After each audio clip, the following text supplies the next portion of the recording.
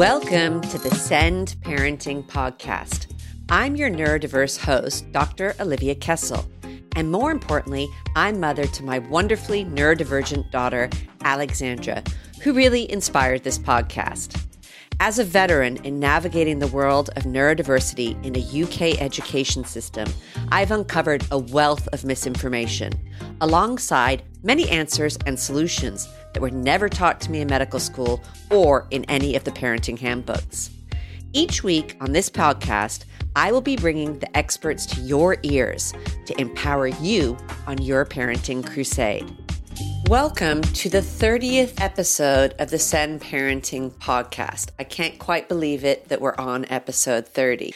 And you may have noticed a trend if you've been listening to the other podcasts that every 10 episodes, I do a kind of personalized episode where I talk to you about things that are going on my journey and hopefully help you on your journey. The great news is we've had 30 episodes and over 3,000 downloads, which is remarkable. So thank you to all of you listeners, part of the Send Parenting Tribe, for listening and tuning in every week. In episode 20, I kind of shared a personal story with you in terms of how I had hit a wall with my daughter, really not understanding what was going on, why she was finding emotional regulation so difficult, why she was having these outbursts or what I would almost call tantrums. She had so much anxiety combined with her never being able to sit still, always fidgeting with something, and really having zero organizational skills and always losing stuff. So putting all of those things together and having had the insight from an educational psychologist in one of the reports I had got done for her EHCP, who'd queried ADHD, which stands for Attention Deficit Hyperactivity Disorder, I decided to look down the route of maybe getting her assessed. And in today's episode, I would like to really share with you that journey and also the journey that I've been on in educating myself about ADHD, and to share with you if you're kind of wondering with your children at home if they might have some of the signs that I described today or I have described in my daughter's story. And first of all, and I know we've heard this from other people who've come on the podcast, is that if you're their mom, you should really trust your gut if you have a suspicion. And it's easy to give advice, and I had a suspicion, so I went down the route and I was thinking, okay, I will get an assessment. And I realized that CAMS wasn't an option because it's 4 to 5 years. And so I looked into my savings, which as I'm a single mom and self-employed, I have a little rainy day fund in case I don't get the work that I need to meet my bills monthly. So I have a little buffer there. I'm going to blow my buffer on private assessment. So I reached out to educational psychologist for a reputable recommendation, and she recommended the Giaroli Center, which is located in London. And I called them up and they actually had a cancellation. So within like a week and a half of actually making this decision, I had an appointment, and it was kind of, really fast. And I paid the money, and it was going to be over 3 different sessions that they would, do a full profile looking at Alexandra. Well, then actually the Panorama TV show came out about how there's all these fraudulent people in London diagnosing individuals with ADHD and taking their money, which really freaked me out. And I was like, oh my gosh, am I doing the wrong thing by getting a private diagnosis? Am I wasting my money?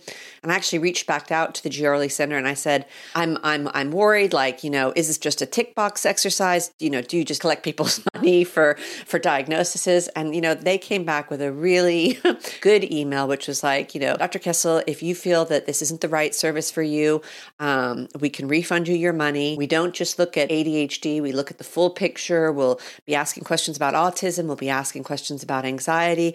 And, the doctor that's assigned to you will take this all into account when making your diagnosis. We'll be reaching out to the schools. It's a full picture. And so I was like, you know what? Let's go ahead with it. Let's do it. And so I did. And, I'm very lucky that I have been able to do that. I know a lot of other parents might not have the funds. It's a hell of a lot of money to be able to get the assessment. And so today, I really believe that with or without a diagnosis, if you see the signs in your child where they're struggling with these things that I'm going to describe today that kind of highlight what is ADHD, all of the solutions or tactics can be put into place before you have a diagnosis, or even if you don't get a diagnosis, if your child is struggling with these things, they will help your child. So I'm going to give you tips for home, and I'm going to give you tips for school as well, and also go into, what is part of an ADHD diagnosis. So ADHD, as I said, is called attention deficit hyperactivity disorder, and it's a common and well-recognized behavior disorder. It actually affects millions of children, adolescents, and adults across the world. If we look at the UK, there's 2.6 million people with ADHD, and that's broken down into about 700,000 children and 1.9 million adults. So it's big. So what is it? Well, basically, it affects the parts of your brain that control attention, impulses, and concentration, and it can occur with or without hyperactivity. It usually develops in early childhood, and it's mostly noticed around the age 5, although in my case, that was not true.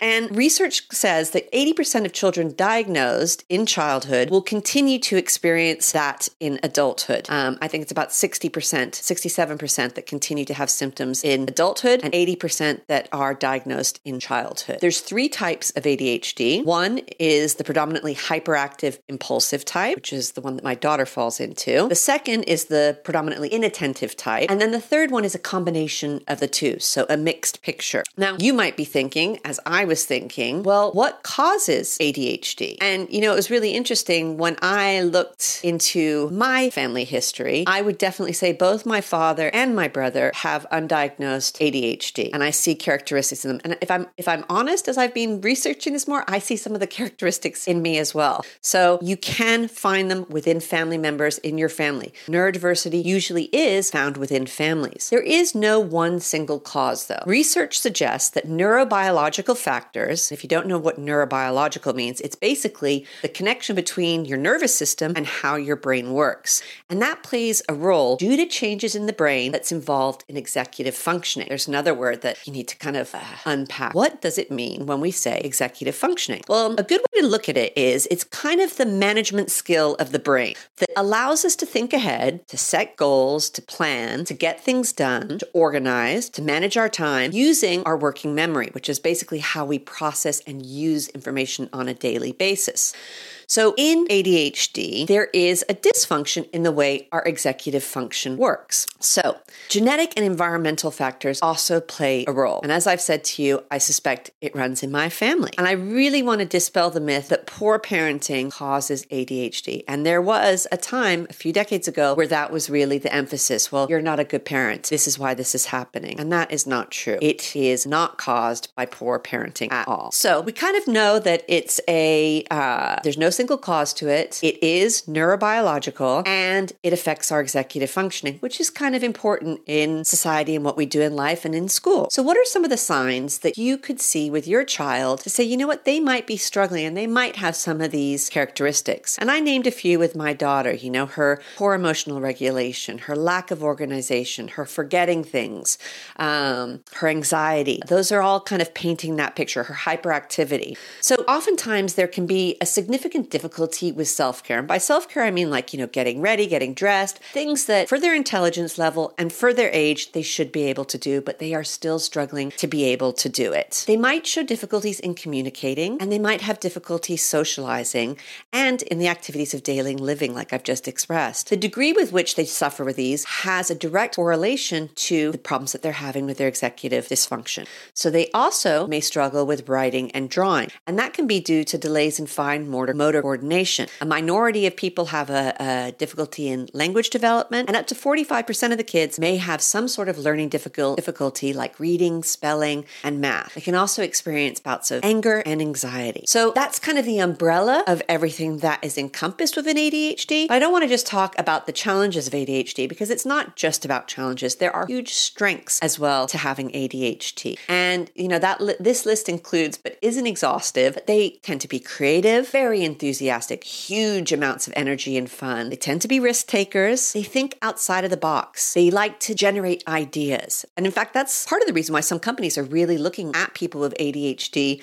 to solve some of the bigger problems or to be an essential part of their work team. They're really good at thinking up of solutions to problems and great at brainstorming. They have a sense of seeing everything, a good sense of humor, easily excited about a new project, and often able to connect the dots before others. They're highly empathetic. And there are a lot of great examples of hugely successful ADHD individuals. The founder and CEO of IKEA has ADHD. A lot of historical figures who were undiagnosed, I may add, including Beethoven, Ernest Hemingway, Salvador Dali, Albert Einstein, Thomas Edison, had ADHD. But being undiagnosed can actually cause significant issues for children as they grow up. It can lead to struggles in their studies due to procrastination, hyper-focusing, poor time management, organizational skills that just don't work to the school environment, forgetting things, double booking things, and always claiming to be really bored. And there's some really gruesome statistics compared to a neurotypical population. An untreated person with ADHD is 7 times more likely to get into a car accident, 2 times more likely to be fired from a job, and 9 times more likely to end up in prison, with 40% of the UK prison population having undiagnosed ADHD. And to me, this just screams out or highlights the importance of recognizing the signs in your child and taking the appropriate measures to support them. And I know CAMS is a 4 to 5 year waiting list. You can't wait for the diagnosis if you can't afford the assessment, but you do have the power to put the structure in place because it can only benefit your child. These tools and techniques can be used to benefit all children who are struggling with these umbrella characteristics. So what can you do, whether your child is diagnosed or undiagnosed, at home to help them with some of these characteristics that I've explained are linked to executive functioning and can make it quite challenging? Well, first of all, set clear expectations and create a daily routine because that really provides structure and it's the same every day. And as they say, if you fire it, you wire it. And, I found morning routine is one of my most stressful times in the day. And if we follow a routine, it can go well, not always, but if we alter from that routine, it becomes definitely disjointed and it can cause my daughter to get really emotionally dysregulated. It helps to break directions that you give your child into smaller chunks. And in fact, I only give directions maybe one direction at a time. If I give 2 or 3, it just gets lost in translation. And you can even try using picture prompts in terms of what's next. A visual timer can also help to signal when it's time to do one thing to the next. If you're going to be rewarding your child, do it instantaneously, not in a long-term kind of effect, because they need that kind of instant gratification of what they're doing. It really helps if you can help your child to see how important checklists can be, whether that's a picture checklist or it's sticky notes, or in the example of my daughter, we use the Rooster app, which basically is an app that gives her a list, and it's actually time dependent of when it's time to do this and when it's time to do that. So now it's time to get dressed. Now it's time to brush my hair. Now it's time to brush my teeth. And she can take a picture of the fact that she's done it, and then she sends it to me to get approved. And what we do is we look at that at the end of the week, and she gets pocket money from that. I know for myself, I would be completely disorganized if it wasn't for Outlook and the stick-it notes that I use and the checklists I use. It helps to keep you organized. So teaching them how to use those tools so you don't have to rely on yourself to be organized. You can actually use external tools which do the exact same thing. And I think it's also really important to let family and friends know about what your child struggles with so that they can support you as well. Now, what can be done at school? You might not have a diagnosis, or you may have a diagnosis, but you know what? When you're talking to the teacher or you're talking to your Senko about some of the challenges that your child's having that looks like an ADHD picture, they're going to know a lot about it, but you can also help to educate them on maybe things that have worked at home that could be also replicated at school. So again, instead of creating long, lengthy directions of what to do on a project, if they can just, chunk that information and have it be quite simple and repeat it so that it can be absorbed and understood. Allowing the use of technology in the classroom can also be a game changer. I mentioned the fine motor issues, so touch typing or dictation can really help with some of those. And then strengthening their executive functioning, basically by, having those clear and consistent structure and schedules to their day. The to-do lists that you use at home are also so beneficial at school. So if they have a project that they're doing independent working in school, have the teacher help your child to write a to-do list of what they need to do that they can refer back to as they're doing their independent work. It's also really important to put them at the front of the class and not near any of the posters where they could just, look at them and go off into an imaginary world or outside a window. Put them in the front where their attention is going to be focused on the teacher. And when you give a child worksheets, think about not making them busy or overcrowded. Make sure that there's enough room and space. It's also important, especially if they are exhibiting more of the hyperactivity, to allow them short and frequent breaks for physical outlets, and also allowing sensory stimulation. So that could be a wobble cushion, playing with a squishy or rubber band, or blue tack, which is my daughter's favorite, and it's a nightmare because she gets it in her hair, she gets it on her skirt, it gets everywhere. But she just, she can concentrate when she is exerting some of her energy into that. The ability at school to practice the task over and over, then will breed familiarity, and then they'll get faster at it. And also, it's really important for the adults at school to check in and make sure the child is understanding, and to, help them and facilitate them if they're not. So all of those things can be done in your school and in your home, and you can see what's working and what's not working. In terms of what Alexandra and I are doing in terms of next steps, I always in my medical practice believe that you need to have a holistic approach. Now, there is a drug that has been very life-changing in ADHD, which is prescribed by a doctor only, but it doesn't work for everybody, and some kids have a lot of side effects with it. So it's one avenue me and my daughter will be looking into. But we're also going to look into her holistic health. So we are going to be looking into therapy, and what's being recommended is some family therapy. And in particular, we're working with a family therapist who supports NVR, which stands for nonviolent resistance. And I will probably do another podcast on this to describe what's involved in that. And I've read a book on it and I'm learning it, but it's basically how do you meet the emotional dysregulation, and how can you facilitate your child getting through it and decreasing the frequency of those episodes. And for me, that's one of the key things that I'm really struggling with right now. So that's something that no medicine in the world is going to fix. We need to work on it together. And a lot of it is going to be what I need to learn as a parent and then implementing it in the home. So I've got my homework there. I've then also looked into nutrition, because with ADHD, there are often they produce a lot of dopamine. And dopamine is one of your happy hormones, actually, or your happy neurotransmitters that you have. And because it's depleted, you need to make sure that there's not any deficiencies in the precursors or the building blocks that make dopamine. So, which is basically protein, zinc, omega-3s, all are used to build that dopamine. So does she have enough of that in her diet? How can I improve her diet? And we'll be having Lucinda Miller on the show in September to talk us through some of those things that you can do to see what might be causing your child to be deficient. And I thought it was super interesting. My daughter chews on her shirt. She chews on everything. And that can actually be indicative of a zinc deficiency. So we've just now started zinc drops, and it'll be interesting to see if that actually helps the chewing issue. And then sleep. So I have mentioned before, sleep is an issue with my daughter. It's a struggle to get her to sleep. She often wakes up during the night, and she wakes up like a cockerel at 5 a.m. in the morning. So I'm going to be looking into melatonin, which is something that is also prescribed in this country. It's not in the US and Europe, to see if that can help her.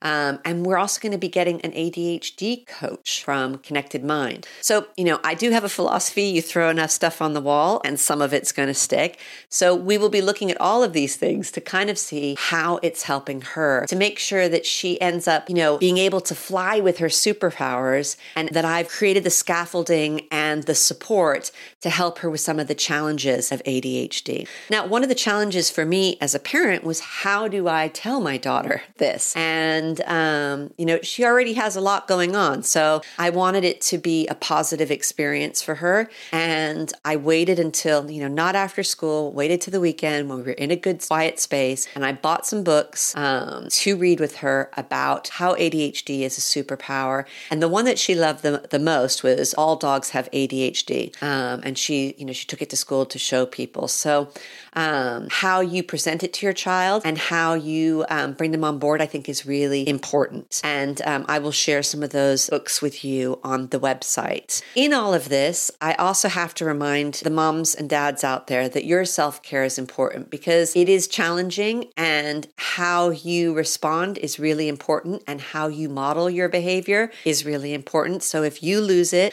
and if you're unable to keep calm, you're not helping your child as much as you would like to. And unfortunately, we are all human and it all happens. So it's really important to make sure you're looking after yourself as well. I have started running again, which has been amazing. It just decreases that pressure cooker for me. And I feel like I have so much more that I can give and be calm and be the mom I want to be. Now, it's not for everybody. It could be yoga. It could be reading a good book, eating well as a parent. And also, I find alcohol, it never helps the situation if you're hungover. So I generally don't drink, but there's a time and place for everything. But you must find what works for you and what empties your bucket. If I could end today's show, and thank you for listening to me on my journey, and hopefully some of the tips that I've given you can be used if you're suspecting that your child might have some of these ADHD characteristics. So the first thing is trust your gut. I would say close to 100% of the time, parents are right. It's only when we start doubting ourselves. So trust your gut. Empower yourself with knowledge. So hopefully this podcast has been knowledgeable for you, but I'm also going to include on our website, which is www.sendparenting.com, a whole bunch of resources which you can access to get further information to educate yourself. And then finally, if your child is struggling, there's no reason why not to put some of these strategies in place before a diagnosis, and then see if they work and see what impact they have. A diagnosis isn't the end all. It's just a label. Really what we want to do is help our child with any of the challenges that they're having. And a lot of these tools and techniques you can use in your home and in your schools today. Thank you so much for listening, Send Parenting Tribe. I can't wait to speak to you again on our 40th episode.